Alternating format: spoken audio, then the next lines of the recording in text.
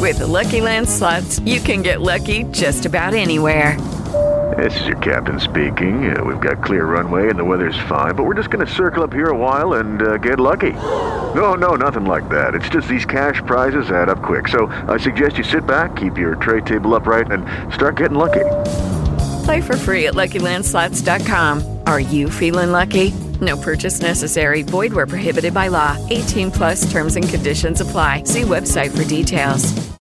Step into the world of power, loyalty, and luck. I'm gonna make him an offer he can't refuse. With family, cannolis, and spins mean everything. Now, you wanna get mixed up in the family business. Introducing The Godfather at ChumbaCasino.com. Test your luck in the shadowy world of The Godfather slot. Someday, I will call upon you to do a service for me. Play The Godfather, now at ChumbaCasino.com. Welcome to the family. VGW Group. No purchase necessary. Void where prohibited by law. See terms and conditions. 18+. Ladies and gentlemen, welcome to Eat, Sleep, Suplex, Retweet. What's happening, everybody, and welcome to the latest edition of ESSR feature here on Eat, Sleep, Suplex, Retweet. I'm Stephen Wilson, and for this, our last show in February, we're going to be going through the Mount Rushmore of one of the most popular brands in professional wrestling. We're going to be doing the Mount Rushmore of NXT because it is 10 years now since NXT escaped that talent show, run around the ring with things on your back format that was more like something you'd see on ITV on a Saturday night, and replaced it with good quality wrestling. So to celebrate that, we're going to be picking both for a male and a female our top 4 all time from NXT of the last 10 years. It should be interesting to hear what our panel think of that. And before I introduce them for this particular show, just the usual housekeeping from us. So please subscribe to us on all good social media channels, or even all bad ones. Depends what you think about Instagram. We're also on Facebook and Twitter at Suplex Retweet. Please, if this is the first time you listen to us, hit that subscribe button on your podcast platform of choice, be it Spotify, iTunes, Anchor, Podbean, you name it, we're on it. We're also on YouTube, of course, where we've got great content coming out. We're in the middle of the Book It semi-final tournament, which David Hockney has advanced to the final. Who he face will be me or Strack. You can find that out on our YouTube channel. Please tell me that's not out yet, but hey ho. We've got loads of other stuff on that platform as well. Conspiracy Theory, Quiz Showdown coming up every month, always on that platform. Loads of great stuff there, so please check us out on YouTube. So before we get on to the topic, of course, let's introduce our panel to be discussing this. First, I've already alluded to him being on here. He's a man who claims to be a Mount Rushmore contender for this podcast purely because he's been here since day one. But given the size of his ego, he'd fit quite well on that big Mount Rushmore on the hill. It is David Hockney. I do have an unnaturally large head, so I think it would be very suitable that it gets planted all over a stone mountain. Fair enough, man. Taking it in the spirit, that's good. Can I just point out, I am feeling very sensitive this week, and I think we all know why. So at the minute, I'm not leaving the memories alone, and if there's anything we reiterate on NXT, it is don't trust the watermark. And yeah, I've been doing that for the past 3 years. For anybody who obviously can't see, David is wearing his Shock the System t-shirts, because his system was thoroughly shocked during the last NXT TakeOver show. So if David picks Cole, Fish, O'Reilly and Strong, he can leave. Well, luckily, spoiler alert, that's not the case. Next up is someone who could also claim to be on our female version of a Mount Rushmore, but that's not too hard. We've barely even had 4 female panelists in our time in this podcast. So it's Sarah, everybody. Yeah, I mean, now we have 4 women. Now we do. So I feel like, we'll always be the Mount Rushmore of Scottish wrestling podcasts. Hell yeah. You might even get in with the main version, you've been on this podcast. I was going to say, in comparison to the rest of you lot, me and Stacey do deserve to be up there. Fair enough. Our next panelist is a man who definitely claims to be on our version of Mount Rushmore because he's won that many quizzes, sweeps, and anything else that involves things that show that his lack of social life, it's fair to say. It's Scott McLeod, everybody. Who needs a social life when your face is up there on the big mountain above everybody else? But yes, I'm happy to be here. Now Dave can feel what Derek felt all those years ago when another long-haired, arrogant prick who throws a super kick betrayed his partner. Lucky there was no barbershop window this time, Dave. That was my barbershop moment at TakeOver this weekend.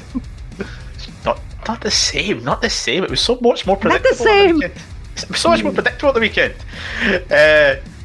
Rounding off our panel, he gets the joy of not getting an absolute savage intro because it is his first appearance here on the podcast. One of the founding fathers, I believe, of wrestling travel. Unfortunately, he's a Kilmarnock fan, so that's the extent of his slagging on this particular introduction. It's Ross Alcock. Ross, did I pronounce that surname right there? Sorry. Yeah, Alcock, yeah. It's good to be here. Give the podcast a bash. First one I've ever done. I've been asked to do quite a few over the years, but never really got round to it. So time to give it a go and see how it goes. Yeah, absolutely. Stephen, did I hear that? I heard first time ever. It is indeed. I thought you were going to say. I thought you were going to say about being a Kilmarnock fan, since your other half's a Kilmarnock fan. It's just one of the ones. Everyone's got their sins, I suppose. At least I don't support one of the old firm, the Twisted Sisters. So that's a benefit. That's me and Stephen in trouble then. Oh, you guys. Anyway, we're going to get on to what people have tuned in to hear. It's talking about the Mount Rushmore of NXT. Now, as I've alluded to, we're going to be doing two separate Mount Rushmores. We're going to be doing a female version and a male version. So pretty much one half of the show each will be talking about each Mount Rushmore. So the way we're going to do that, I'm going to ask my four panelists to briefly give me the four picks for the Mount Rushmores, and then we're going to go into a debate for each of the halves on defining our overall NXT Mount Rushmores for both the male and the females. We're going to start with ladies first, of course, and we're going to start that off with Sarah here. So, Sarah, if you could please give us your four female Mount Rushmore selections. Now, see, when I was trying to make my decision, I know you said if any of the four horsemen were mentioned that you'd be mad, so that kicked Bailey off my list. So my not four horsewomen, but my Mount Rushmore would have to be Asuka, Shayna Baszler, Io Shirai, and probably fuck it, I'm just gonna put in Bailey. Bailey for me. I didn't have an issue with people picking the four horsewomen. I would have had an issue if somebody picked every four horsewomen. Yeah, well, they didn't completely elevate NXT, but no, the four women that I picked, I think did have a large contribution to the brand. No, very interesting. Good choices there. We'll go into some of them in a wee bit. Scott, what was your four? Go for that.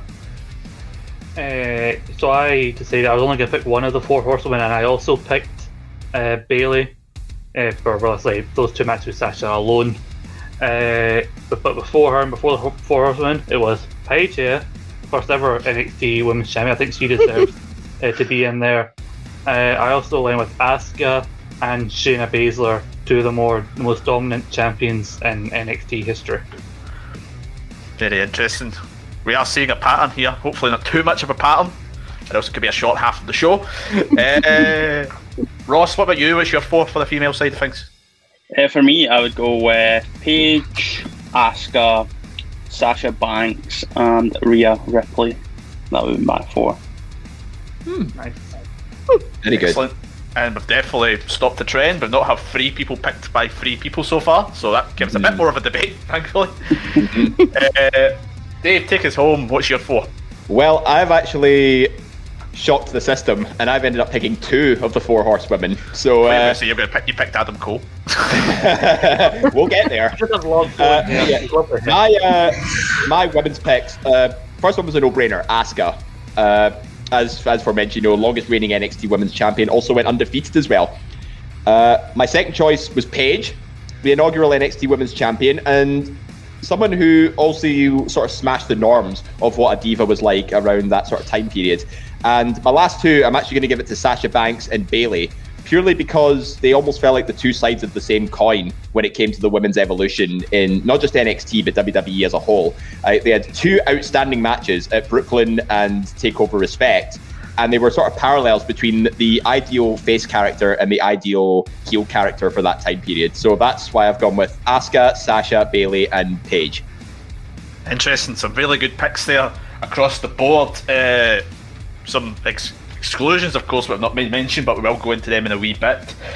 The one standout name, who's probably going to be our first nail on for the Mount Rushmore, picked by all four of you, is of course Asuka. And obviously she had that fantastic run with the Women's Championship. Ross, I'll come back to you first. What was your main reasonings behind Asuka? For me, it was just an undefeated streak in NXT. It was also like breaking the barriers between making Asian wrestling more mainstream in WWE. I know they've had the Asian competitors in the past, but this felt like it was one of the first real mainstays and was making that dominant impact coming from a great career in Japan. Yeah, very much so. Sarah, Asuka obviously came in with a lot of fanfare at the time when it happened. Pretty much slowly but surely worked her way up to the top of that roster, and when she got there, you know, that was her division to a point, in a way that by the time that she left, there was not much left of the division there. Yeah, I mean, it was very, very similar to what happened when Charlotte, Sasha and Becky had all left NXT to move to Raw and SmackDown as part of the women's revolution, that there wasn't much a division there, especially like when Bayley was still there. And then it was the exact same when Asuka left, because that's what you like build the division around. And at that time, Asuka, there was a big deal about signing her. Like, I don't think they'd had such a big deal about signing a women's wrestler before that. And like Ross said, like bringing that exposure from like the Joshi style wrestling, because it's not something that a lot of WWE fans have been exposed to. And I think like they did do like a really good job of bringing Asuka in and then just sort of dominating after dominating. And I mean, not to mention like her rivalry with Dana Brooke and Emma, one of the best things I've ever seen. In fact, none of you put Emma on your list, disgust me. But enough about that. You could have contributed. I'm leading the debate here. You know, I could just throw it out at the end, going she's in. Nobody can disagree with me on it. Scott, Ross mentioned the Asuka coming in began the kind of transition of all the Japanese wrestlers more coming in to NXT. I think that's a very important point, because it was mostly just at that point in NXT's history, we really saw the homegrown talent coming in, but with Asuka coming in, that paved the way for the likes of Kairi Sane and, of course, the current Women's Champion Io Shirai to come in and pretty much make their mark on the brand. Yeah, I don't think we had that many like Japanese women's wrestlers in the WWE in the past, other than like brief spells here and there, but also like their whole promotion's built around women in Japan, and so you got these women coming in with great backgrounds. Part of the reason I put Asuka on my list is because not only because she's the longest reigning champion, but I mentioned on the TakeOver Rival show a few weeks ago about how her beating Bayley and Dallas felt like the transitional period in NXT, where it was the Four Horsewomen era, and now it's the era of Asuka up until she eventually vacated the belt. And that's the thing with NXT, is that a lot of people come in and they go undefeated for that little while, but you expect it to end eventually, and then they'll move on, see where they go from there. Asuka like kept going and going. You kept thinking, who's going to beat her? Is it going to be Nikki Cross? Is it going to be Ember Moon? And then eventually, I think it meant a lot, the fact that they said, like, we don't even want her to lose on NXT, even though some people who watch the mirrors or probably don't watch NXT, we want her to come up so protected, have all this momentum coming up. And I think the fact that no one beat her, and basically it did like impact the division, given that they basically like, oh, the belt's vacated now you need to fight for it, because none of you were able to beat Asuka for it. But I think she definitely left her mark on NXT. Yeah, I mean, Dave, I mean, obviously when we're coming up with some Mount Rushmore, I think there's a lot of things that need to be consideration, and given a lot, even all the achievements Asuka had, all the people that she defeated, I think the fact that she did go undefeated in NXT, which surely put her as an absolute nail on for us. Even if none of you had picked her, even if only 2 or 3 years had picked her.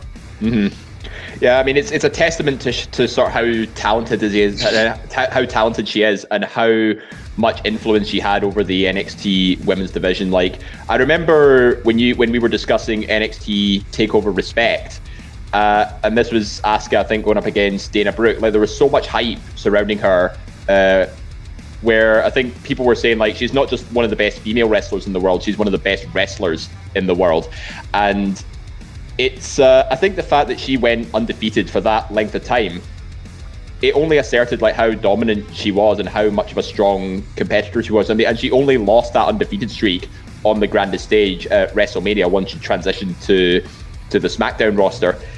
But yeah, I think it was a guarantee, you know, she was going to be the pinnacle of the NXT women's division once the four horsewomen had made that transition, obviously, to Raw and SmackDown respectively. So I think she did a fantastic job of taking over the reins as the dominant female competitor in NXT, when really before it was dominated by four women.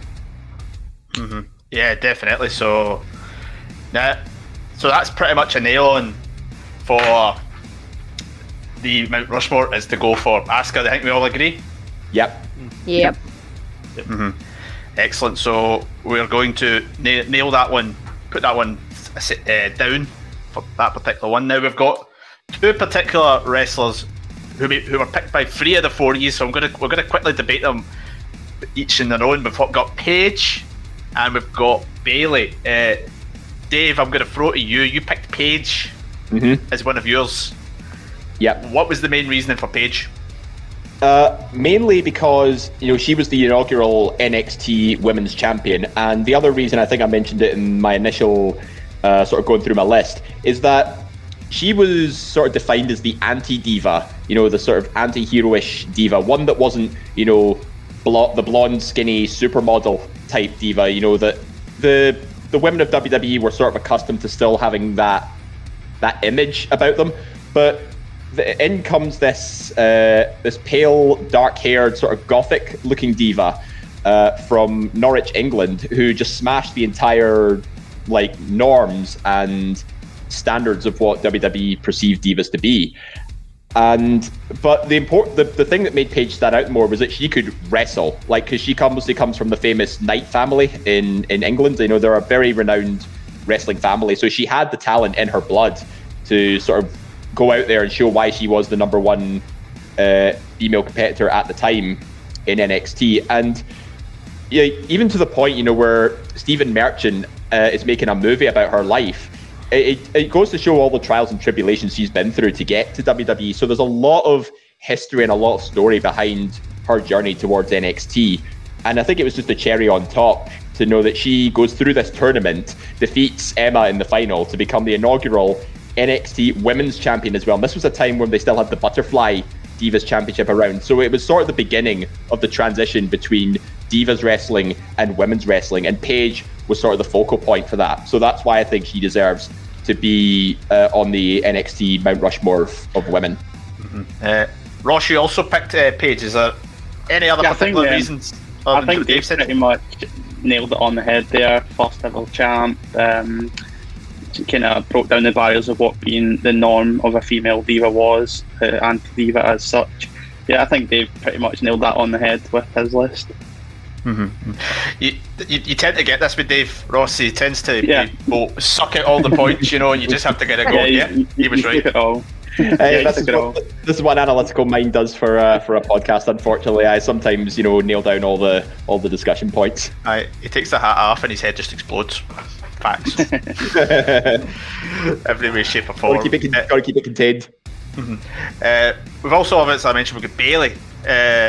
Scott, Bayley, you know, the most picked 4 horsewomen of the 4 from everybody here. What was your particular reason why you would favour Bayley over the other 3? To briefly say about Paige, one thing Dave didn't point out, I think it's worth pointing out that Paige kind of accomplished that no one else did, is she, before Kevin Owens showed up to challenge John Cena a year before, she shows up, wins the Divas title, and is the only person, even though it's only for a few days, she's holding a NXT championship and a main roster championship at like the same time.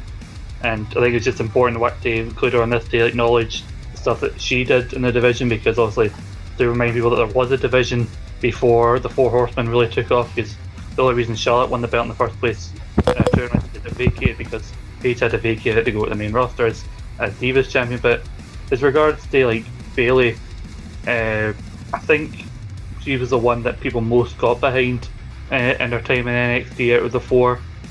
She and Sasha were both part of the two of the best matches in NXT history, but I think it's the fact that Bayley was like so over that she seemed to appeal to everybody at the time, and I think the fact that she stayed in NXT for a while longer than the others, where she finally got her opportunity to kind of be the figurehead of the division, and then she eventually put over Asuka to so that new era could begin. But I think it's just that I think a lot more people got behind Bayley because she felt like somebody the fans could see themselves in.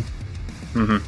Yeah, Sarah, I think the thing that would maybe sell a lot of people on Bayley for this particular list is with the other three, it was kind of like they were there as part of a collective, but Bayley was the only one of the four of them who had their own individual spotlight to kind of shine, and she held that title for pretty much about 7-8 months, and ran a division against the likes of everyone's favourite female wrestler, Nia Jax. Well, see, when I was actually putting together this, and I was like, right, okay, who, in my opinion, actually contributed more to NXT? So at the top, it would have been Bayley, then Sasha, then Charlotte, then Becky. Just because, like, Charlotte may have been the champion out of the first champion out of all of them. She didn't really contribute as much as what Sasha and Bayley did.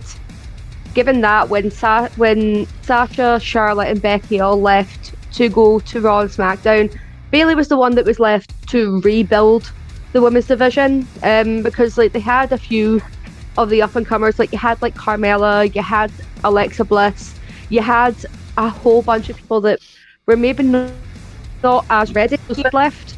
NXT would have went, like the women's division would have went basically like the AEW's women's division is now. It would have been non-existent, it would have been pointless, it would have been overseen. So I think like when Bayley stayed, just to sort of, I don't know if it was through her own choice or through their choice, thinking that she wasn't ready, but I think it was a very, very pinnacle thing, and it was needed, just simply because you had all these women that were still coming through the ranks that were maybe not ready. Like Ember Moon hadn't even debuted on TV yet. You had like Nikki Cross was still sort of coming up, and she was going to be part of Sanity. You had Peyton Royce, you had Billie Kay, you had like Dana, etc., and obviously Eva Marie. We cannot forget the goddess that is Eva Marie. Oh, I knew it off my list. I know, she nearly made my list. She nearly made it. You're getting right. Hell no! I mean, Scott might get enough I was told I would not be allowed on a podcast again if I chose Nia Jax. Hey, see, I need a podcast about Eva Marie, but that's another time. Coming this Christmas. I mean, after 2 years of like deliberating and like politicking, we finally got the Bellas podcast, so anything can happen. But anyway, yeah, I think in developing what the women's division is now, you definitely wouldn't have had it if it hadn't been for Bayley sticking around to sort of help, because they said it's like a women's evolution on the main roster, but all the women that were part of that revolution happening left NXT to go to the main roster. So where was this next brand of talent coming from? It was going to come from nowhere. Yeah. Mm-hmm. Yeah, definitely. Now, the big question is obviously we've had three picks each for these two. Now, you maybe assume that we would just put the two of them on it, but that's not quite how we work. Do you think there's any argument, folks, to have both of them on it, or do you think there's potentially maybe one should be on it more than the other one? See, I actually had them both down, so technically, by that logic, I would actually put both of them on, because Sarah and Scott both make really good arguments for Bayley there, and I know I did. I think Bayley, Sarah sort of basically said the argument for Bayley herself, but if I could just add in one more, I think fan reaction to Bayley is a really good sign of how popular she was in NXT. Like, take a look at TakeOver in London, and even to an extent Raw in Glasgow. Like, the fans would not stop chanting her name in the style of DJ Otzi's "Hey Baby," and like when you've got creative fan input for one superstar in particular, that they're actually that damn popular with the audience. Yeah, Ross, you didn't have Bayley on your list, but you seem to be nodding in agreement with Dave there. Yeah, I agree with that one. I was at that Raw in Glasgow, and it put Charlotte Flair completely off of track. The fan reaction, as you'll probably remember, she was in the ring, just like dumbfounded, like she could not get a word out, and it clearly put them off script. That they had to go very ad hoc on that. So that fan reaction, she was over. It's been the same with takeovers I've been to in the States as well. It's always a great fan reaction to her back then and on the main roster. See, my argument always is with Bayley is that she was the female Sami Zayn. At that time, she was the heart and soul of that division, and I still believe, like, nothing against Paige, I just don't think she contributed as much because there wasn't many women at the time that could have challenged her. They had people coming in like Alicia Fox, Tamina, and Natalya. They were already part of WWE for a long time. The only person that could have matched her was Emma, and it was basically them two. So yes, we all know you love her. Granted, Emma's not on my list purposely because, like, heel Emma with Dana Brooke, that is good. Bubbles popping Emma is. I don't get it. You feel like the two of them are brilliant. The two versions were great. The dancing Emma with Santino. I miss. I mean, if I could play devil's advocate in favour of Paige as well, just because I think there seems to be a lot of support for Bayley here. Paige, obviously, being the inaugural women's champion, I think she sort of set the stage almost for the arrival of the Four Horsewomen, because at that time, the NXT women's division was still sort of going through a reinvention sort of stage. Not just the women's division in NXT, but in WWE as a whole. Paige was the one to carry it forward, and then when she moved to Raw or SmackDown, that left an opening for more of these talented women to come in, and then in comes the Four Horsewomen, and they're the ones to sort of carry that women's division scene for the next few years. So in essence, I think sort of Paige laid the groundwork for a lot of these women, who we talk about today, as we say, as some of the top, not just female superstars, but top superstars in general for WWE as a whole. So having her pave the way for these women to get much more focus on the women's division itself, I think that could be a reason why I think Paige should go up there just as much as Bayley does. My one downside on Paige is she kind of came in at a point. I know you kind of said that she kind of pioneered the whole thing, and I'm a big Paige fan myself. I'm not disagreeing with her candidacy. Can I get my words out there for this particular slot? But Bayley was at that point where she was as we've all mentioned, the one who had such popularity that she was kind of the one who helped the progression from the Horsewomen into kind of the next era where it would become that kind of big thing. I mean, I'm not going just on a popularity point of view on its own, because we went for people who were over with the crowd. We would have Ty Dillinger on our list for the males. So I don't think anybody has picked the perfect 10, because he's far from the perfect 10 in AEW, but hey ho. More like a 2.7. He's good, Sean Spears. Don't get me wrong. He's a good guy, but it's just not happening for him down there. I personally would say I'm not saying we leave Paige out, but I think we should maybe bench Paige for the moment, and I would slot Bayley in definitely as that second pick. Do we have any disagreements on that? No, I think that's fair enough. But I think if we could still reconsider Paige maybe later on, that would be okay. I'm not ruling Paige out at all, Dave. Not absolutely. That's fine. I don't just want to chuck the two of them in there, because that would mean we've got one slot left for the other everything else, because there's a big bit of everything else here. Obviously, you guys have all picked certain people. I'm going to briefly talk about two names that he's missed out and have been alluded on so far: Becky Lynch and Charlotte Flair. Now, I'll be the one who says it. Everybody knows about my fandom for the man. I'm going on the screen there. She did hee-haw in NXT. Yeah, hee-haw in NXT. That's the only reason I didn't. That's the only reason I didn't consider Becky, is because I think she had the least impact of all the women we've discussed so far. But she was sort of a slow burner over time. She's now the most talked about women on like Raw and SmackDown, whereas NXT, I think she was still finding her footing and didn't really make much of an impact. But Scott, Charlotte Flair. I was gonna say, but clearly with Becky, she belongs nowhere near the discussion for NXT for all-time women's wrestling or like the main roster. Definitely. but like I said on a Takeover Rival show, she should have stayed in NXT a few months longer than and then joined Sasha and Charlotte later.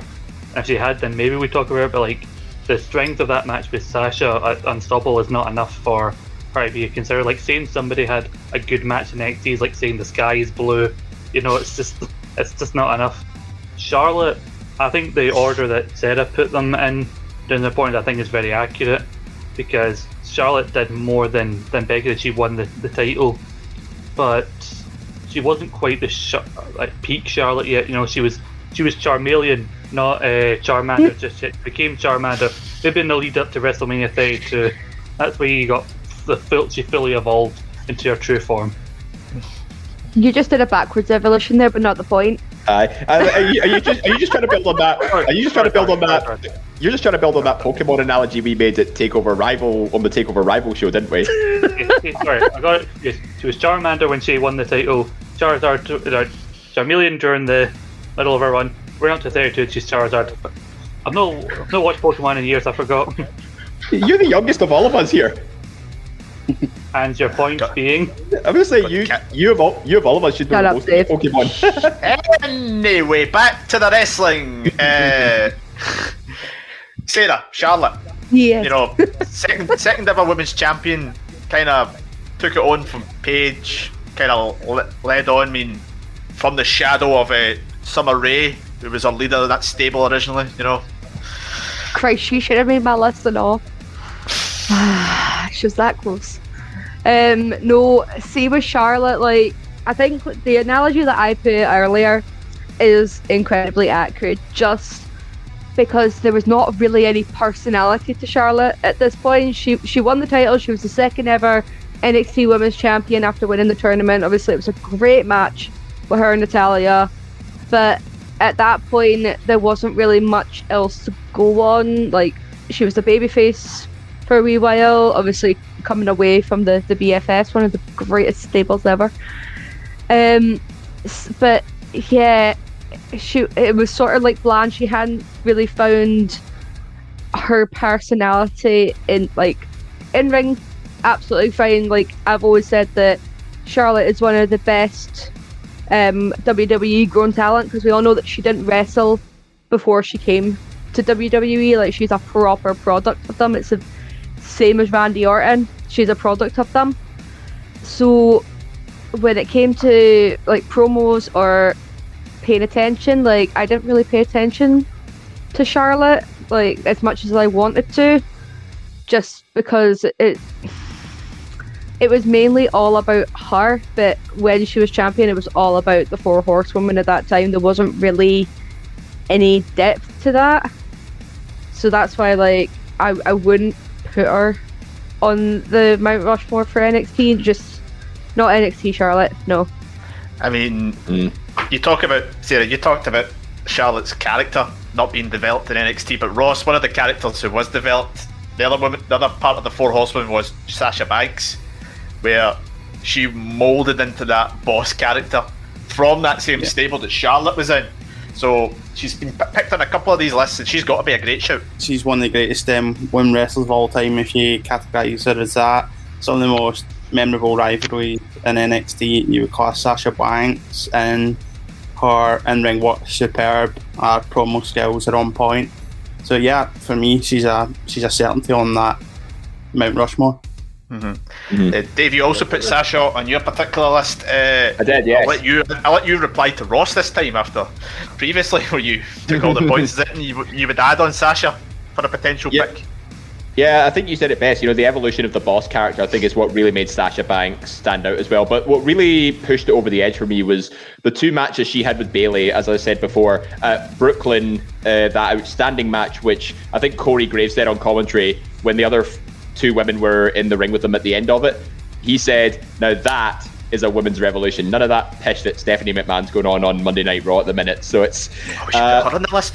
She made it so. Yeah. But yeah, the two matches with Bayley, you know, they were like the Rock and Austin of NXT, almost like a classic rivalry that delivered some really memorable, outstanding matches. And obviously, you know, the boss character itself, probably one of the best heel characters NXT's ever produced. So that's that's what sort of pushed it for me for Sasha. A combination of great matches and an excellent character. What this discussion is saying to me is that we should definitely be putting Summer Rae on the Mount Rushmore here. She set Sasha on the path to become the boss as part of that group, and she had a really good match with Paige for the NXT Women's Championship. Bloody Summer Rae, get her on there, automatic, no discussion. I mean, no, but no. A name who probably should be considered is one that a couple of years David have put Campbell on. will hear about this. David Campbell can kiss my backside.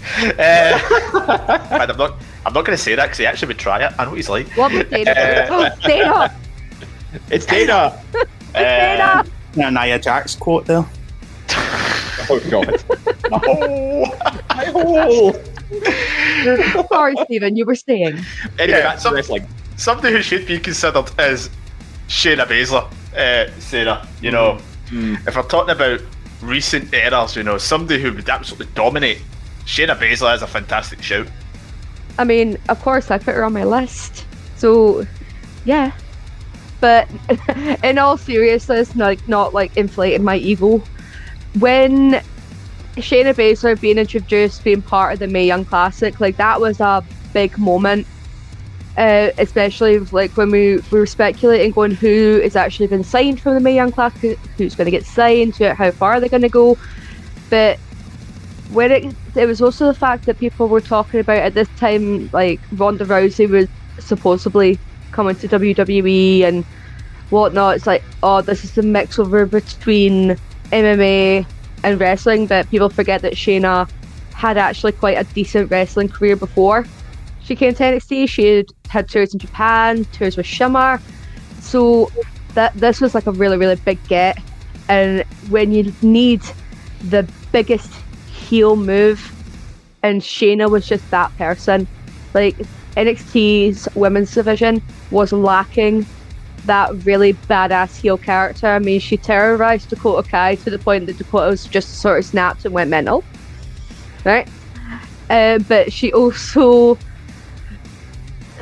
it was just the dominance and the fact that her and Kairi Sane were representing NXT at Evolution, which I'm still campaigning for that to not be a retired pay-per-view.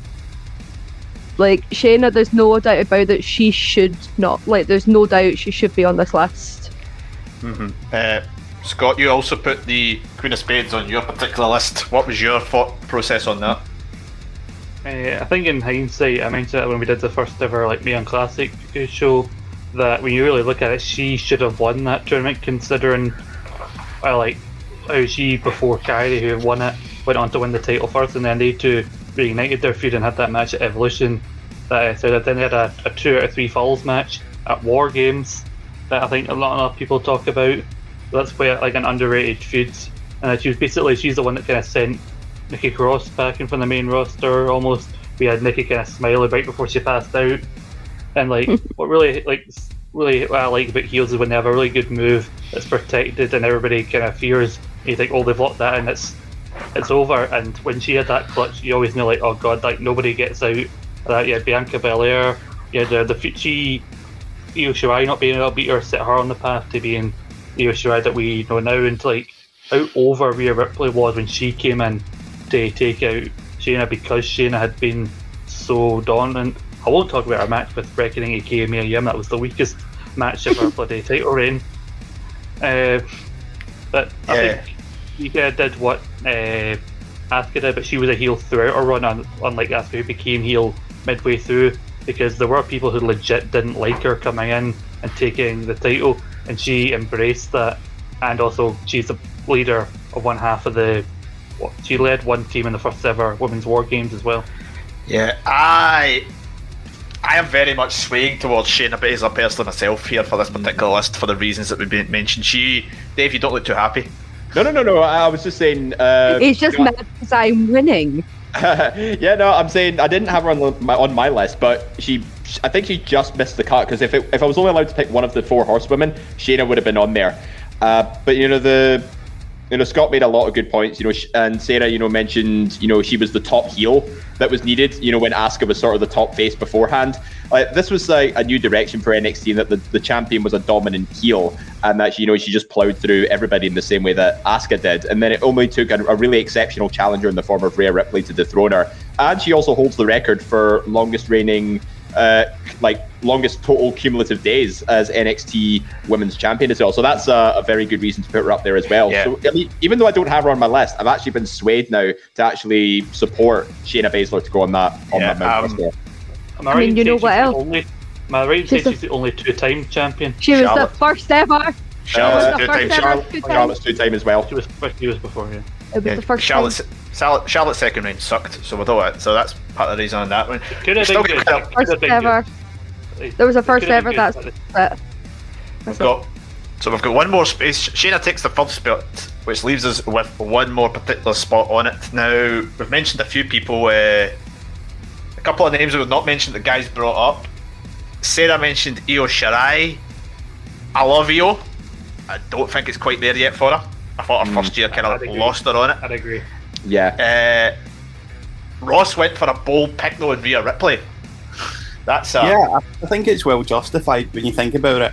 The time where NXT was moving off of the development brand into mainstream TV, she was the forefront of the women's division in NXT. She obviously had that great triple threat match with Charlotte and Sasha just before Survivor Series 2019 in Chicago. She obviously won that match. On the Saturday night, she was a captain of the Women's War Games team. She won that. Then the very next night again on Survivor Series, she took Team NXT on and defeated both Raw and SmackDown. So that weekend, that was the real launch point of NXT moving off that development brand into the third brand. And she was the forefront of that women's division at that point, when it was more mainstream than ever. At first, when you brought that up, I was like unsure as well, because while she had a good run, I think when you compare her to other people, I wasn't sure. But then you think about it, expand beyond the NXT and Full Sail. We think about NXT UK. Talk about first ever NXT UK Women's Champion, a run that not enough people talk about, I don't think, because I think the main reason they gave her that belt is like, well, everyone thinks it's going to be Toni Storm, so swerve, it's actually Rhea Ripley who's the champion, and then they had her lose to Toni Storm at TakeOver Blackpool 1. And it's weird when you think about it that at the time it looked like Toni Storm was going to be the one they were pushing, and yet when you compare what each of them have done really so far in the career, I think Rhea Ripley's really surpassed Toni Storm by quite a large margin. See, I think Rhea Ripley definitely a very, very good choice to go up on the Mount Rushmore as well. But the one thing that's really holding me back from supporting her is I think she peaked in NXT too quickly. Well, I mean, she was obviously going to be the one to dethrone Shayna Baszler, but I think in the grand scheme of things, I think she actually lost the title just as quickly when Charlotte Flair defeated her at WrestleMania, only for then Io Shirai's stock to rise, and she became the dominant woman of NXT at the time. And to this day, at time of recording, she still holds the NXT Women's title, and she holds a major victory over Rhea Ripley towards the end of 2020.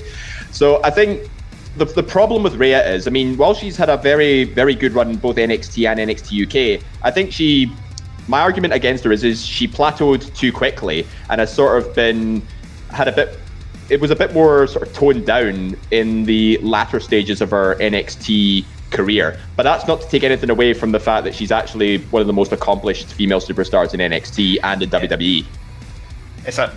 Ross made a great stake for it in terms of it. It's just whether it's enough to put her above Paige and Sasha. Yeah, even the way she it was a development brand at the time, and the way she really put it on the map when it was going into its TV deal in the States. And it was obviously the War Games match, it was 4-on-2. She led the team to the victory there. Bet both Raw and SmackDown at Survivor Series. Bet Charlotte and Sasha on a triple threat on Raw main TV. So in that couple of weeks spell back in November 2019, that summed it up for me. She took that brand from kind of in the middle to the top tier brand as a third brand, and it's a TV brand now. Sarah, what do you think? Do you think the way Ross just described Rhea Ripley, do you think it's enough for her to kind of surpass Sasha and Paige in this fourth on the list? I would say, see if we'd done this show like maybe like another 6 months to a year, definitely, absolutely. But I think when you compare put up against people like Paige being the first ever NXT Women's Champion, like being like the sort of focal of the start of the division, and then you have people like Sasha, like a name that just barely made my list, or it was nearly made my list, was Ember Moon, and just being another one just to sort of help pioneer. But I think like her and Rhea Ripley are sort of on the same par, but I don't think right now it, like the name, like I would say maybe in about a year's time, absolutely. Just I think that she's not quite gotten to the sort of best part of her career. Like she's literally, the way that woman's evolved since the first time we seen her in the Mae Young Classic, like when people compared her to Charlotte, like because she looked like Charlotte, to now it is like a completely different person, and she's found herself. I would say maybe 6 months from now. Yeah, there's some great points on that one there. I mean, the fact that we're very, very close to putting Rhea in that one sums it. She was not a name I would have thought of when we came into this show, so it's a very... For me, I was at that full weekend in Chicago, and she was brilliant. Like live, like, the crowd reaction was brilliant to her at the All-State in Chicago. Yeah, that's why I kind of stuck her in there. No, it's a fair shout, and you... It's a whole new... It's a whole new experience when you see them in person as well. That's where you can really feel how connected the audience is to her. Yeah. Like she was at the NXT UK Glasgow tapings as well, and even though she cut a promo, I mean that's all she did, she still had that commanding presence about her. It's a decent, but I do think it's going to be between Banks and Paige, personally, for that final spot, and we seem to be seems quite tethered on it, so I'm to kind of round this off. I think I might do a bit of a tiebreaker on this one and go through the points, because there's been points made for the two of them. Obviously, they were both part of very early NXT in terms of incarnation. Paige, obviously, the first champion, and Banks, obviously, was champion number 3, part of the 4 Horsewomen. Both played very integral roles in building that division, both very credible choices for this particular one. However, one of the things that we kind of brought up... Rock didn't make a movie about Sasha Banks, I'll just say that. It's a very good movie. I really like the movie. You know, Rock's also cousins with Nia Jax, and we're not putting her on the fucking list. I'm... Maybe in the Mount Rushmore of botches, so it'd be number 1. Oh, very much so. Very much so. Up there, next in between Sid and the Shockmaster. I think they are both merited picks on it. But personally, if I'm going to be a bit of a tiebreaker here, I'm going to go for Sasha. I think we'll go with Sasha in this particular one. Okay. I think they're both very credible on it. However, Dave, you made a great point about plateauing. And I think, as great as Paige was in the very early stage of NXT, she left too soon, like Becky did. And also the injury pretty much granted for most of it, but she very much plateaued after it. Well, as Sasha has skyrocketed. And I think for that particular reason, I think we've got to go with Sasha Banks over Paige on this particular one. Which I think, to be fair, when you look at it, when we're arguing about like Bayley and why she should be on there, when talking about like when trying to bring up those matches in Brooklyn out respect, it was hard to argue her over Sasha, because I think they both played such an integral role in there that I think when you look at it, you probably couldn't have had one without the other. If you took one of those two out and put someone else in those matches, they probably wouldn't have been the same. So I think at the end of the day, I can see why we went with Sasha. So that means that our female NXT Mount Rushmore is Asuka, Bayley, Shayna Baszler, and Sasha Banks. Fair enough. A very strong list. Very, very strong list there, particularly. So it's amazing that Eat Sleep Suplex Retweet, a podcast that puts Charlotte Flair on their overall female Mount Rushmore, has excluded her from the NXT one. But as you have said, though, her and Becky's main roster run is probably really, really credible, but their NXT run, not so much. We move on now to the male Mount Rushmore, and I'm going to do exactly the same thing I did with the female one, get everybody to give their picks. I'm going to do it in the opposite order. So, Mr. Hockney, Please give us your 4, and please tell us how many of them were in the Undisputed Era. Wait, in the Undisputed Era. Okay, well, I'll start off with the current NXT champion, Finn Balor.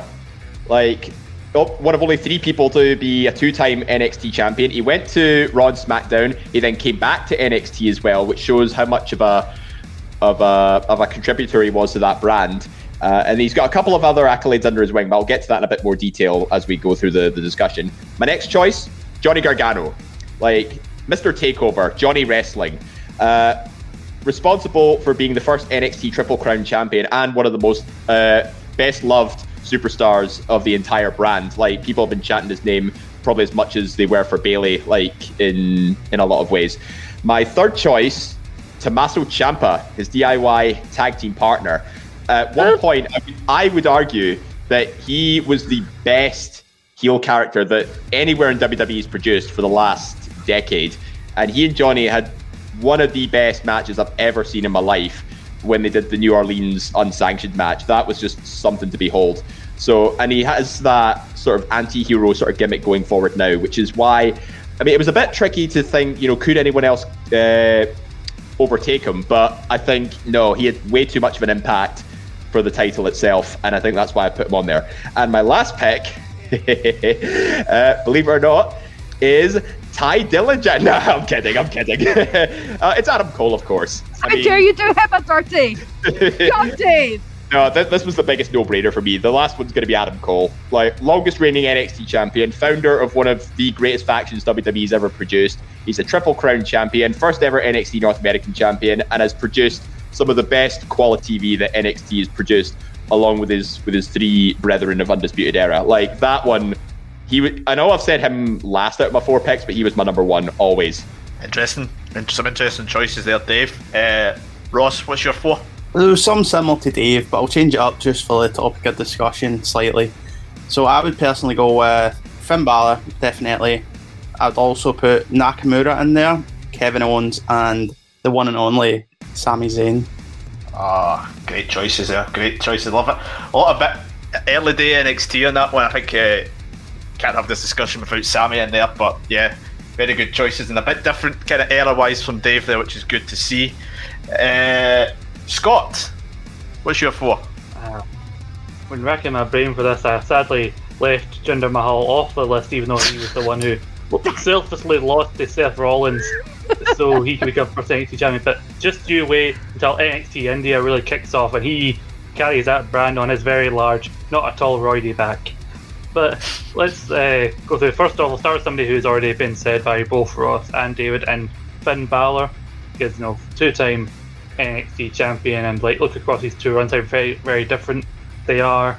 Secondly, I would also go with Johnny Gargano, because I was going between him and Ciampa, and he's basically a guy who embodied NXT, and in some ways I'll get into them, but I think he played the same role Sami Zayn did. I think he did it a lot better than Sami Zayn did, and I'll explain why later on. Kevin Owens, I've also said because for the reasons that we talked about on the Rival show, and like I referenced earlier, he showed up on the main roster, he fought John Cena, beat John Cena clean. He was the first guy who really showed up with the NXT title and made NXT feel like it should be taken with respect compared to Raw and SmackDown. And I didn't want to continue going with all the same people as everybody else, so say to throw a spanner in the works, which like when Kwaku for the overall men's Mount Rushmore threw Vince McMahon in there. I'm going to throw William Regal in there. William Regal, the greatest authority figure in modern history, if not all time. He was also did commentary for NXT for a while, underrated in commentary, like where he went, "Oh yeah, rotten kill," when Charlotte betrayed Bayley in a tag team match. And also, has any authority figure announcing a match been memed as much as William Regal saying, "Whoa guys"? Whoa guys. I mean, they could get on a Mount Rushmore just for War Games alone, but let's, I knew somebody was going to fling in an authority figure of some sort, so yeah, William Regal, fair enough. Sarah, take us home. What's your 4? Scott stole my pick! I was actually going to pick William Regal, I am not lying. Like, I was discussing this with Daniel, and he's just like, "What about William Regal?" And I went, 7 years as GM. Hell yeah! So yeah, like, could you imagine NXT over the past 7 years had JBL still been the general manager? No.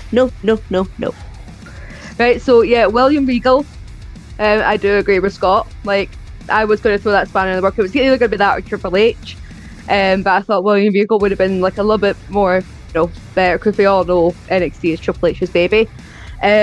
My next pick would have been Sami Zayn.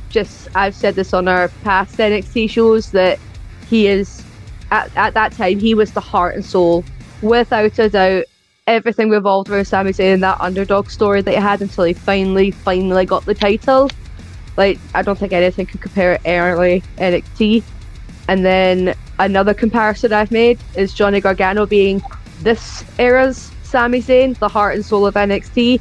Like, you had the older generation to the newer generation, like they are the exact same. And yeah, my other pick would have been Finn Balor. Just obviously with his first reign, it was a really, really good over-the-top babyface, like beating at Beast of the East to get the championship. Like, he had made his name in Japan, so that was like a really fitting thing. To like his matches with Samoa Joe and then winning the Dusty Cup together, that was just that. And then him returning to NXT, which everybody would know that I cried at, especially when I saw him in Blackpool. I cried. And just him reinventing himself to like that heel character, it's been flawless. Like, he was done dirty on the main roster. He was done dirty by everything that had been done to him. So him coming back to NXT to sort of cement his place and going, nope, this is my brand. I remember being in Blackpool as well. I was kind of bored with main roster Balor, and I thought his entrance went on too long. But as soon as he came out, I was there with everybody else, throwing my arms up in the air. And I was crying. I was crying in the, in that ballroom. I was crying. I was live tweeting. We don't log his main roster run. Everyone was on vacation. Nothing happened. I mean, to further argue about William Regal, speaking of Blackpool, to further argue about William Regal, he has also trained a number of these guys who come to the PC. As we've seen on Breaking Ground, he taught us the importance of stepping forward with your left bloody foot. Absolutely. How well they kept the Balor secret for Blackpool. Like, I was doing some media stuff that day, and I was looking in the backstage area, and not once did you see Balor. That was kept completely under wraps. Yeah, I remember I was live tweeting that night as well for the podcast Twitter at Suplex Retweet, and I remember I was like, you know that feeling when you smack all your fingers on the keys and it just comes out as gibberish. Yeah, that's what I was like. And I remember the phrase I typed was "Thank you, Uncle Paul." Like, it was just a really genuinely good surprise to see him appear against Jordan Devlin. I mean, you talk about guys doing it dirty. I mean, where the feck is Bo Dallas on this bloody list, guys? Come on. We didn't believe. It was number 5 for me. It was number 5. Some fantastic choices on this particular list, and of course, you have very rightly got us kicked off with the one who you have all picked is, of course, the current champ Finn Balor. Ross, you mentioned the best kick, how great a secret that was at that takeover in Blackpool, but you talk about two completely different sides of his character, the way he's kind of worked it in both his runs.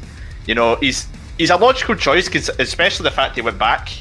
Yeah, he's had the very good face character and heel character. Like, he transcends so well in both of them. He's always been over the fans. He's great entrance, loved by the fans, but in ring, he's also incredible. I remember his ICW days, a lot of you guys probably will as well. Brilliant ICW, come on to the main roster, NXT. I had a good conversation with him at the first War Games.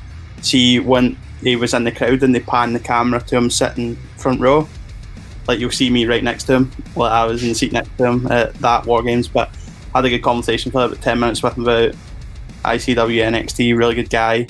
Yeah, I think he's like one of the nicest guys I've met in wrestling, plus his in-ring work's incredible. Yeah.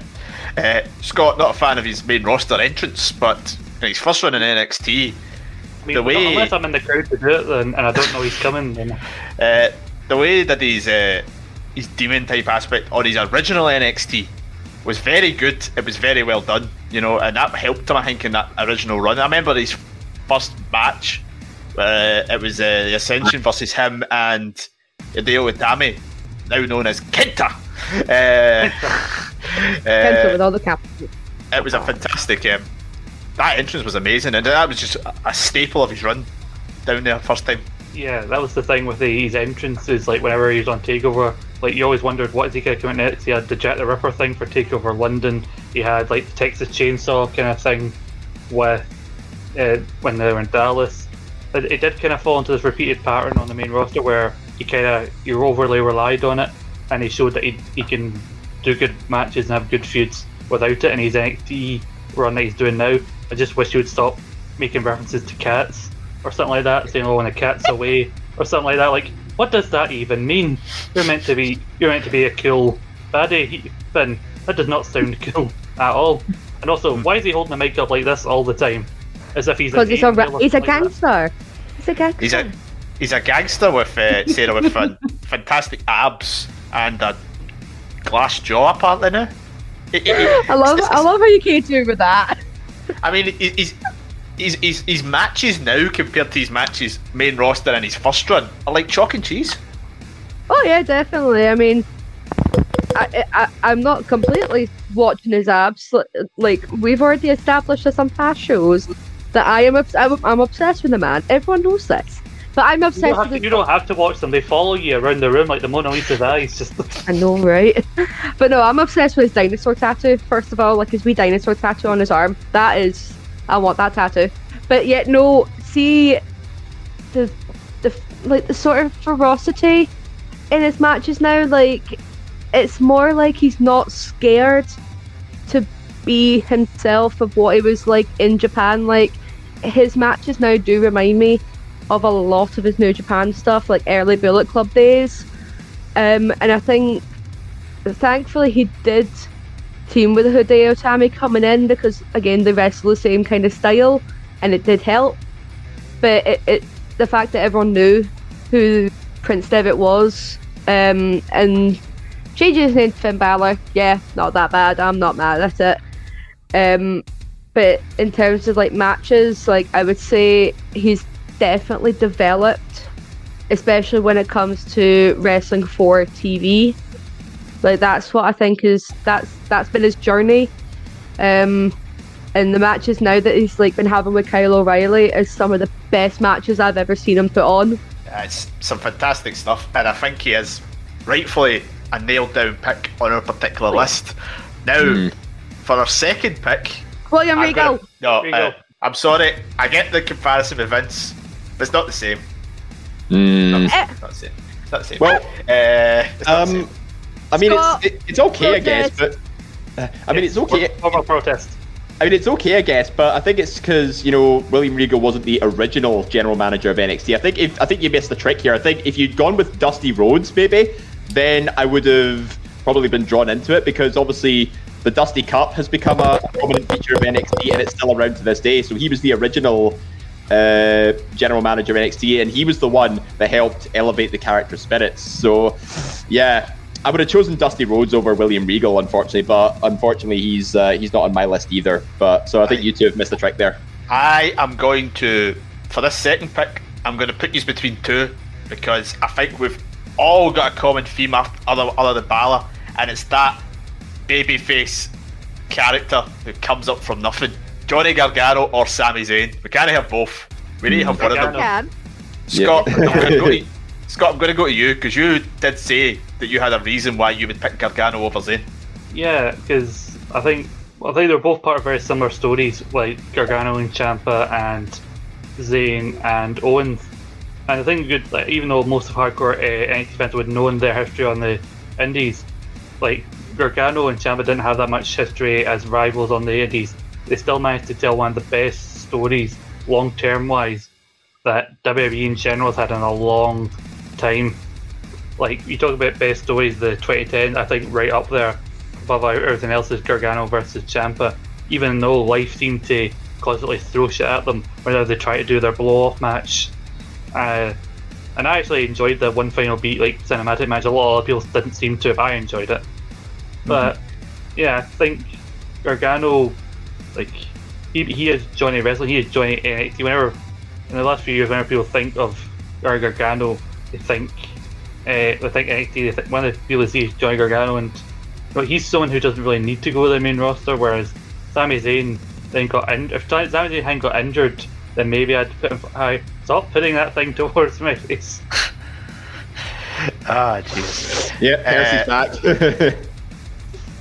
Ross, you went with no Gargano, but you had Sami Zayn.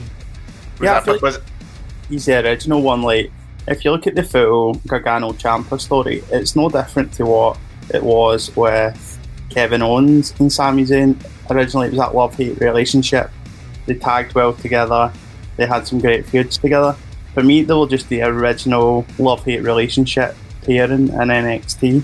And his matches were great. Like, the one I remember most was his one against Nakamura at TakeOver, WrestleMania weekend. That was incredible. The atmosphere was unreal during that match in that arena. That's one that sticks out for me. But for me, it is the original Gargano and Ciampa storyline. It's just a mirror image of what they two were, Owens and Zayn back in the day. Mm-hmm. Yeah, Sarah, you had the two of them on your list. I'm sticking by it. If you had to pick between the two of them, don't you dare make me pick.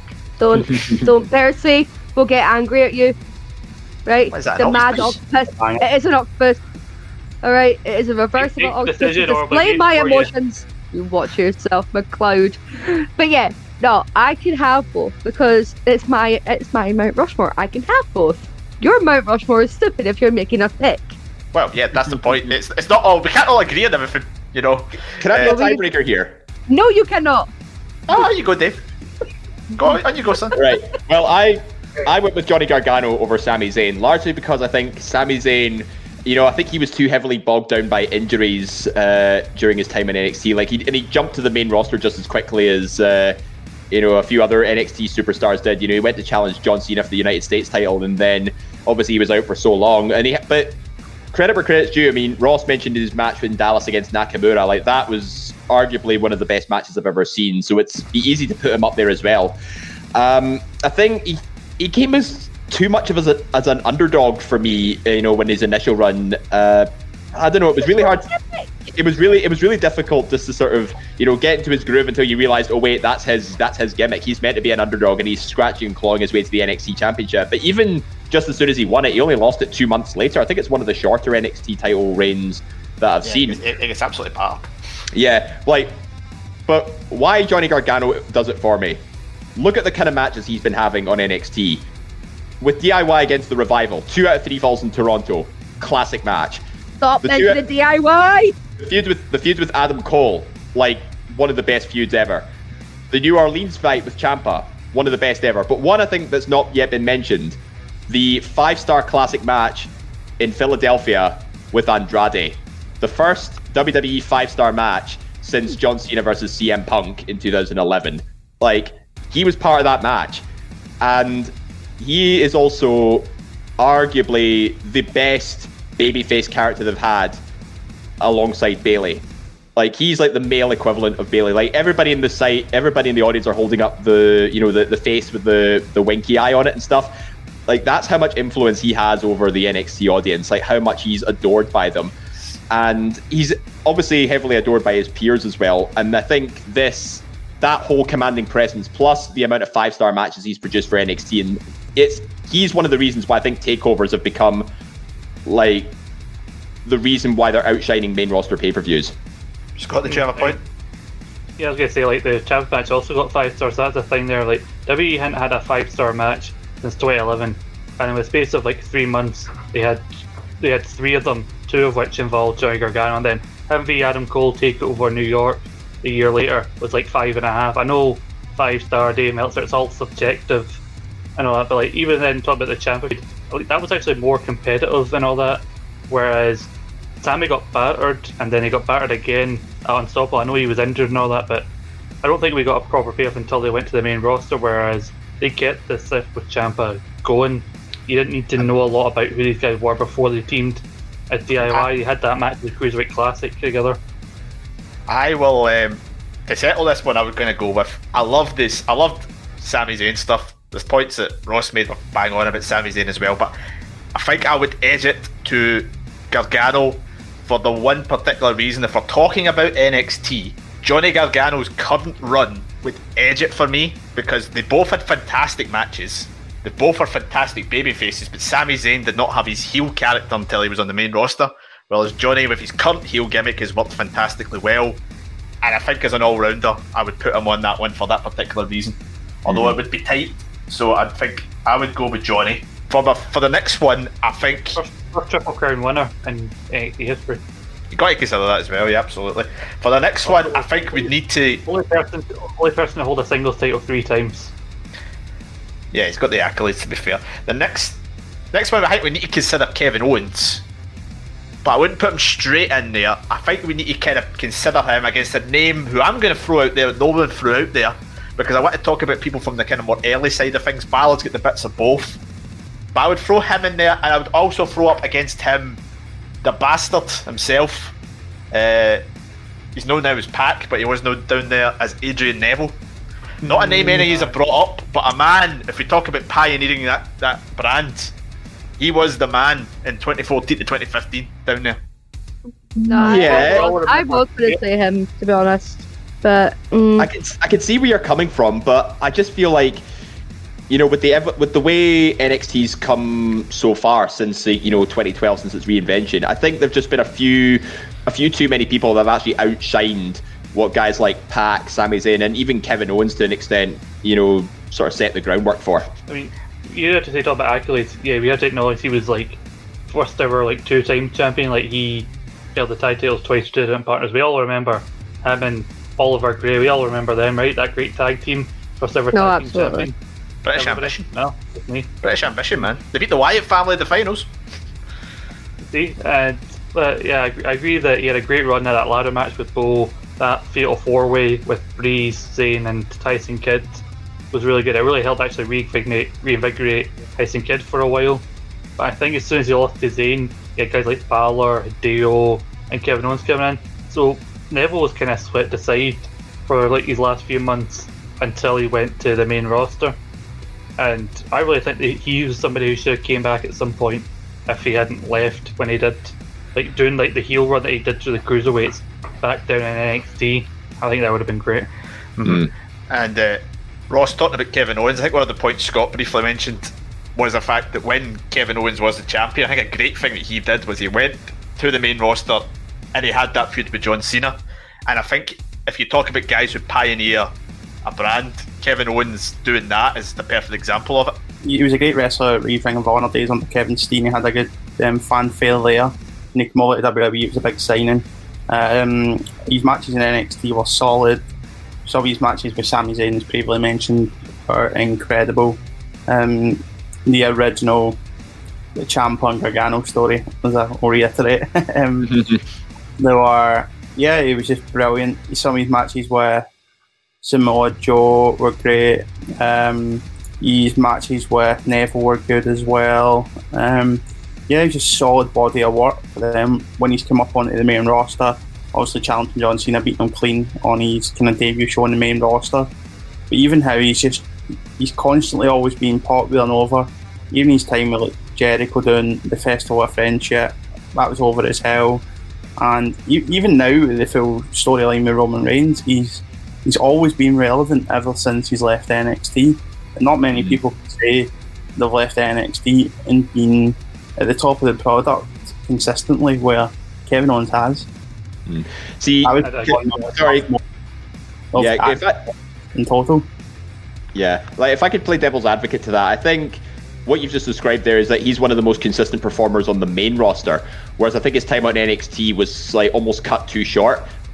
So he, in a way, he sort of spent more time, evolving to become this great character on the main roster as opposed to NXT, which is why I kind of left him off the NXT Mount Rushmore, because even though his initial run was great, he became the NXT champion pretty quickly, he almost went to the main roster just as quickly, and I think we didn't really get enough of him in NXT to really appreciate him as one of the pioneering figures of NXT. I get that point, Dave, but I think you got to look at the fact of impactfulness as well. And I think he was very impactful when he was there. Scott? Yeah, I was going to say, to play devil's advocate to Dave's devil's advocate, to agree more with what Ross said, I think it's because we are so used to, as fans of NXT, to see them great run in NXT, and they go to the main roster, and they do nothing. But Kevin Owens, within a few months, he didn't win the US title, but then a couple months later, he's Intercontinental Champion. He's part of the ladder match for United to feud with Sami Zayn, Universal Champion. So he's one of the few people to buck the trend, I think, in terms of like the booking, because anything he's given, he makes work. And I think with his time in NXT, I think he did something that a lot of people should have done. Like maybe Nakamura shouldn't have stayed in NXT for a whole year. Maybe he should have went a couple months early. Because some people go to NXT and they're already main roster ready. I think Kevin Owens was, and so they don't need to be there for that long. I think they perfectly rounded up when his time there, when he lost to Balor at Brooklyn. That was the perfect time because there probably wasn't anything else for him to do. And like talk about NXT, one of the biggest pops in the last few months where we were able to have fans in the at wrestling shows, his return to NXT for War Games to face Undisputed Era as part of Team Ciampa. Yeah, that pop was insane. Like the roofing off the building. Yeah, that is a good point actually. I'd say Kevin Owens is a stick on. Based on the point, his match against Balor, even though he lost the Beast from the East match in Tokyo, that was brilliant as well. I think he's a shout based on the impact he had in such a short time. How much he built that brand. I mean, we talked about Rhea Ripley in the first half of the show, and Kevin Owens is an example from the men's side of things. So I think. But did Rhea Ripley go on the women's Mount Rushmore though as a result? But the reason we left Rhea Ripley on it is because she was still quite raw. Kevin Owens is far from raw. This was about 6 years ago now. This was all happening. He's been solidified, so I think we're going to need to go. I'll go with Kevin Owens as number 3. Number 4's got a lot of debate though. We've still got some names in there. Regal. We're not putting Regal on. We've got the names of still the guys I've mentioned. I was going to actually say Biggie. Tyler Breeze. Oh, Tyler Breeze. Boom. Right, I'm gonna chuck some names out there. We've mentioned. Gunther. No, not him. Let me speak. Rollins. Let me speak. Eva. Nakamura, Ciampa, and Cole have all been mentioned. Other names I might chuck out there: Aleister Black, Andrade, Samoa Joe, who's been mentioned. Austin Aries. No, he's not him. Everybody loves Austin. That's why there's one name that I refuse to mention. So I mean, we talk about impactful as well. Drew had an impact. Ricochet. Triple H. I'm not putting Triple H. I'm not being that predictable on a Mount Rushmore that we had Vince and Triple H on the 2 ones. You could put any member. You could probably put any member of Undisputed Era up there as well. But if you don't, Bobby Fish. Not Bobby Fish. Riley. Not Bobby Fish. I love Bobby Fish. But you tell you what, if you give it 6 months to a year, I think you could argue to put Kyle O'Reilly up there because he was. Yeah, he was the first. He was the first 3-time NXT Tag Team Champion. Right. I'm going to chuck a name out here. See if he's agree with me. Potentially on it. Keith Lee. Keith Lee. Oh, Keith was a very, very close one. Double champ. I think it's just because his initial run his initial sort of few months to a year sort of fell a bit flat, and he was sidelined with injury a bit, so he had to sort of rebuild all that momentum again. But that's not to take away that he had some cracking matches with Dijakovic, and he is the first, obviously, of course, the first double champion. Can't we just put Tommaso Ciampa on this and just, Can't just put Tommaso Ciampa on it. Right. You cannot have NXT Mount Rushmore without Adam Cole, baby. Absolutely, you can. Guys, why can't we put just one of the best enhancement talents in NXT history on here? Cassius Ohno. Can anyone tell me a takeover one? No. But essentially, can I actually just put forward the tag team? Yeah, have a tag team on it. What's that, sorry? Pete Dunne on. They are 2 people, and I would pick the Revival. I had a feeling you were going to choose the Revival, but there's only one spot. You can't exactly fit 2 people in one. You just take half their face each and just squeeze them on. Absolutely. Bobby Roode, the glorious one. See, I would say Bobby Roode. See, I think the only thing that really great thing about Bobby Roode, because of his glorious theme song. But aside from that, nothing really spectacular. You know what? Actually, Baron Corbin. What about You're not making this easy, are you? Wait, what about Damien Priest? Damien. I just wanted to hear you somebody do that. No, not Damien Priest, sorry. Ross made that a thing. I said that to him first. I like singing this when Damien Priest comes out, and he's taking that as his bastard and name. Well, you say that like your brother doesn't nick everything in every part from everybody else. I mean, come on. I still don't think he ran the first sweep, but hey ho. I'm gonna throw it back to the names that you guys mentioned that haven't really been talked about yet. Nakamura, Ciampa, Cole. Ross, I mentioned you're not this. Getting it. Ross, I'm not talking about Regal. Ross, I mentioned this on a past show, so I'm going to put it in here. The Nakamura debut match was amazing, as you mentioned, but I just thought the reign got quite flat. The run got quite flat in the last 6 months, which would maybe lose it for me on him. Yeah, I can agree there. I just feel he was much like when we brought up Asuka. He was one of the first real big Japanese male wrestlers that was very well known. IWGP Intercontinental Champion, everything like this. The fanfare that came with him. He was such a big signing for NXT, and I don't think he was ever signed just to be that mainstay NXT character. He was only in there for a few months to develop his English until he was main roster ready, and as soon as they could put the rocket to him, they did. His match with, was it who did he lose the title to? Was Bobby Roode, yeah. Bobby Roode at NXT TakeOver in Orlando. Great match. He probably ended on the right way. Then that was him off to the main roster, and the pop that he got on his main roster debuts, and same when the Miz and Maurice were kind of doing the John Cena gimmick. And yeah, I just think the overall presentation of Nakamura, solid, great ring work. Obviously, you can't comment too much on his mic work because it was non-existent for a long time, especially in NXT. But yeah, he was just a solid worker for me, and I hope we're starting to see the best of him back on the main roster now. He's ditched that heel character because I don't think it ever suited him. Yeah, definitely. I think hopefully we are starting to see more of them. We mentioned it on our Nakamura show that we did in December that we hope he's going to get something for him, but just something about after that first match. Nakamura theme song being glorious like it was meant to be. I love that he's got the theme tune back.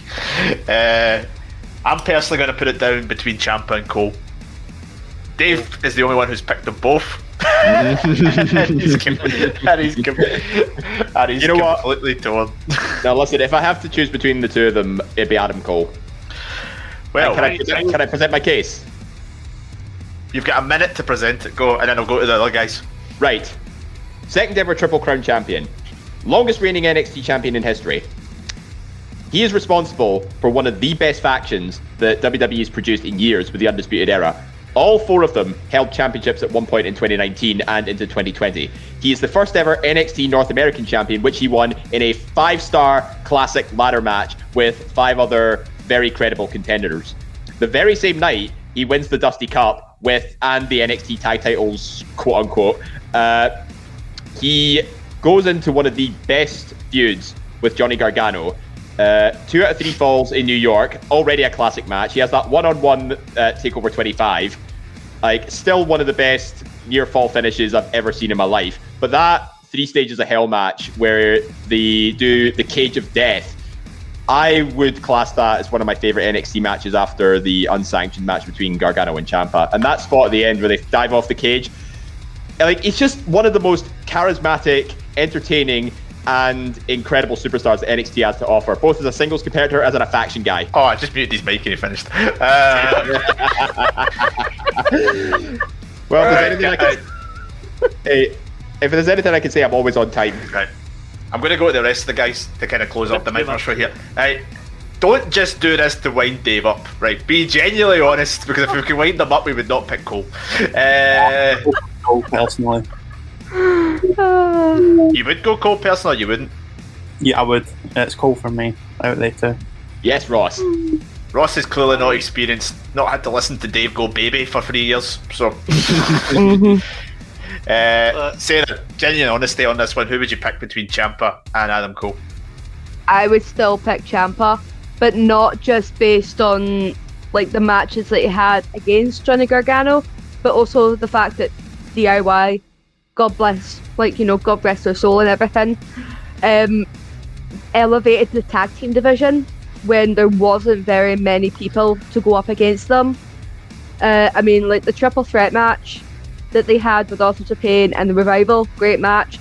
Even though just the matches that they had against the Revival at the time, there was not many tag teams, and that this is me just putting forward Tommaso Ciampa as a tag team wrestler and a singles wrestler. There was just like Undisputed Era, nothing against them, absolutely nothing against them. And Adam Cole, it would be like a big toss up, but I think just because it's always been Adam Cole and the Undisputed Era, whereas like see now that he's going off on his own, or probably it's going to be like the gold version and the red version or something, like it was like what I said, reveal at Ripley. See 6 months down the line of Adam Cole maybe being on his own, hell freaking yes. But because he's always been with the Undisputed Era, whereas Ciampa's managed to establish himself as that tag team wrestler, and then plus his work on Twitter for that 9 months, you've got to give it to him. You've got to give it to him just for surely that wind up on Johnny Gargano for the 9 months that he was out, because he wasn't even on TV and he was still relevant. Interesting. Scott, I hate to put you in an awkward position, but you're the tiebreaker here for this final spot. Who are you going to go with? Are you going to go with Tommaso Ciampa, or are you going to go with Adam Cole? I feel like Vince on the same old cast Raw. The very fate of the Mount Rushmore is in my hands. William Regal. No. He's not an option. These two, if I could have my way, I'd have both of them on. Ciampa, on the one hand, I think he and Gargano both suffered from an issue where they were both put together so often that it was hard for them to break out from just like seen as the guy who needed the other. But Undisputed Era, I honestly believe, best faction debates had in so long. Like, best since the Shield or Evolution. Like, they are a modern Four Horsemen in my opinion. In terms of stature, not in terms of quality, because Roderick Strong, Boyfish, But if you can only have, you need to have at least one of them on, and if it's going to be one of them, there's a reason he's the leader. He was a proper choice to elevate the North American title. Took him too long to get the NXT title because he was a top guy long before that. Adam Cole, baby. Boom. At least it wasn't Dave that said the baby bit. I'll let Scott have it because I've heard it for way too long with Dave. So I will accept this loss. So there we have it. Tough one, but we now have both our Mount Rushmore. So to repeat the one from the first half, our female Mount Rushmore was Asuka, Bayley, Shayna Baszler, and Sasha Banks. And now our male NXT Mount Rushmore, Finn Balor, Johnny Gargano, Kevin Owens, and Adam Cole. Don't you fucking dare. I nearly said it there. I think it's fair to say, not the easiest choice of the Mount Rushmores, but two very strong NXT Mount Rushmores that we've selected here for this particular show. The joy for you, the listeners, is you do not have to agree with us. You can disagree with us, you can debate with us. That's what social media is for.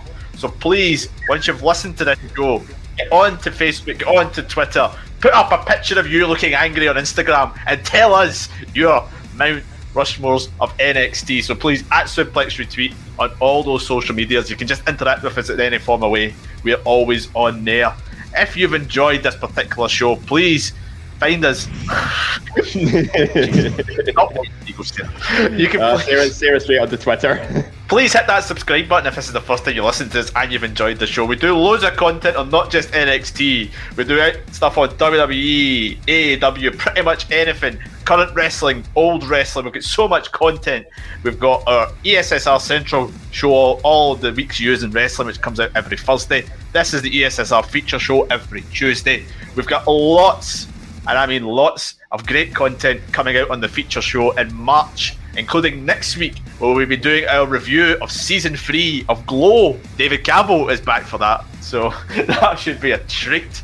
We've also got our show on this year's Royal Rumble winner, Edge. We've got our interesting look at the final year of WCW, 20 years on from that company's demise. And of course, we're heading into WrestleMania season, and we've got a couple of shows this month on WrestleMania. We've got a review, a look back on arguably the greatest WrestleMania of all time, WrestleMania 17, and we'll also be looking at WrestleMania matches that should have been. That's all just coming up in March here on the feature show on ESSR. So much stuff there. Please also find us YouTube. Quiz Showdown is there. I'm hosting one. It's there on Legends of Wrestling. It'll be on the YouTube channel, if not now, very soon. And please watch the Book It tournament to see who David will face in the final, and also Conspiracy Theory with the GOAT, the four-headed one himself, David Campbell. Until then, and John from The Incredibles. That's what he's that's terrifying. Until then, I'd like to thank my panel for joining me for this particular show. These NXT shows are always a lot of great fun. David Hockney, thank you. Thank you very much. To Scott McLeod, thank you very much. Thank you very much, ladies and gentlemen. War games. To Sarah, thank you. My campaign will continue. What one? William Regal or Summer Rae? Christian for Hall of Fame. My Christian for Hall of Fame is the most important one, but Eva Marie, Summer Rae, William Regal. Can this Mount Rushmore be, managed by William Regal? I don't know. You could be the sculptor or something. I don't know. You could do something. It could be in Blackpool. Who knows? And to Ross on his first appearance here on the podcast. Ross, thank you. You're already our favourite of the two Rosses that we have on this show. You survived. Anytime. From us here at ESSR, I've been Stephen Wilson, and we'll see you next time.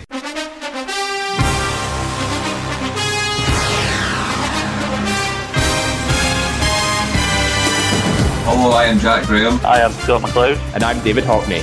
And you can catch us hosting one of the greatest shows in the history of podcasts, Saturday Draft Live. You can tune in every Saturday to find out who on the ESSR has the best chance of winning the current season of our fantasy draft. As always, you can catch Saturday Draft Live on all good podcasting platforms.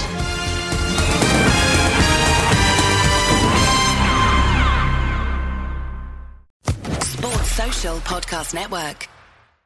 Hello, it is Ryan, and I was on a flight the other day playing one of my favorite social spin slot games on ChumbaCasino.com. I looked over at the person sitting next to me, and you know what they were doing? They were also playing Chumba Casino. Coincidence? I think not. Everybody's loving having fun with it. Chumba Casino is home to hundreds of casino-style games that you can play for free anytime, anywhere, even at 30,000 feet. So sign up now at ChumbaCasino.com to claim your free welcome bonus. That's ChumbaCasino.com and live the Chumba life. No purchase necessary. VGW. Void where prohibited by law. See terms and conditions. 18+.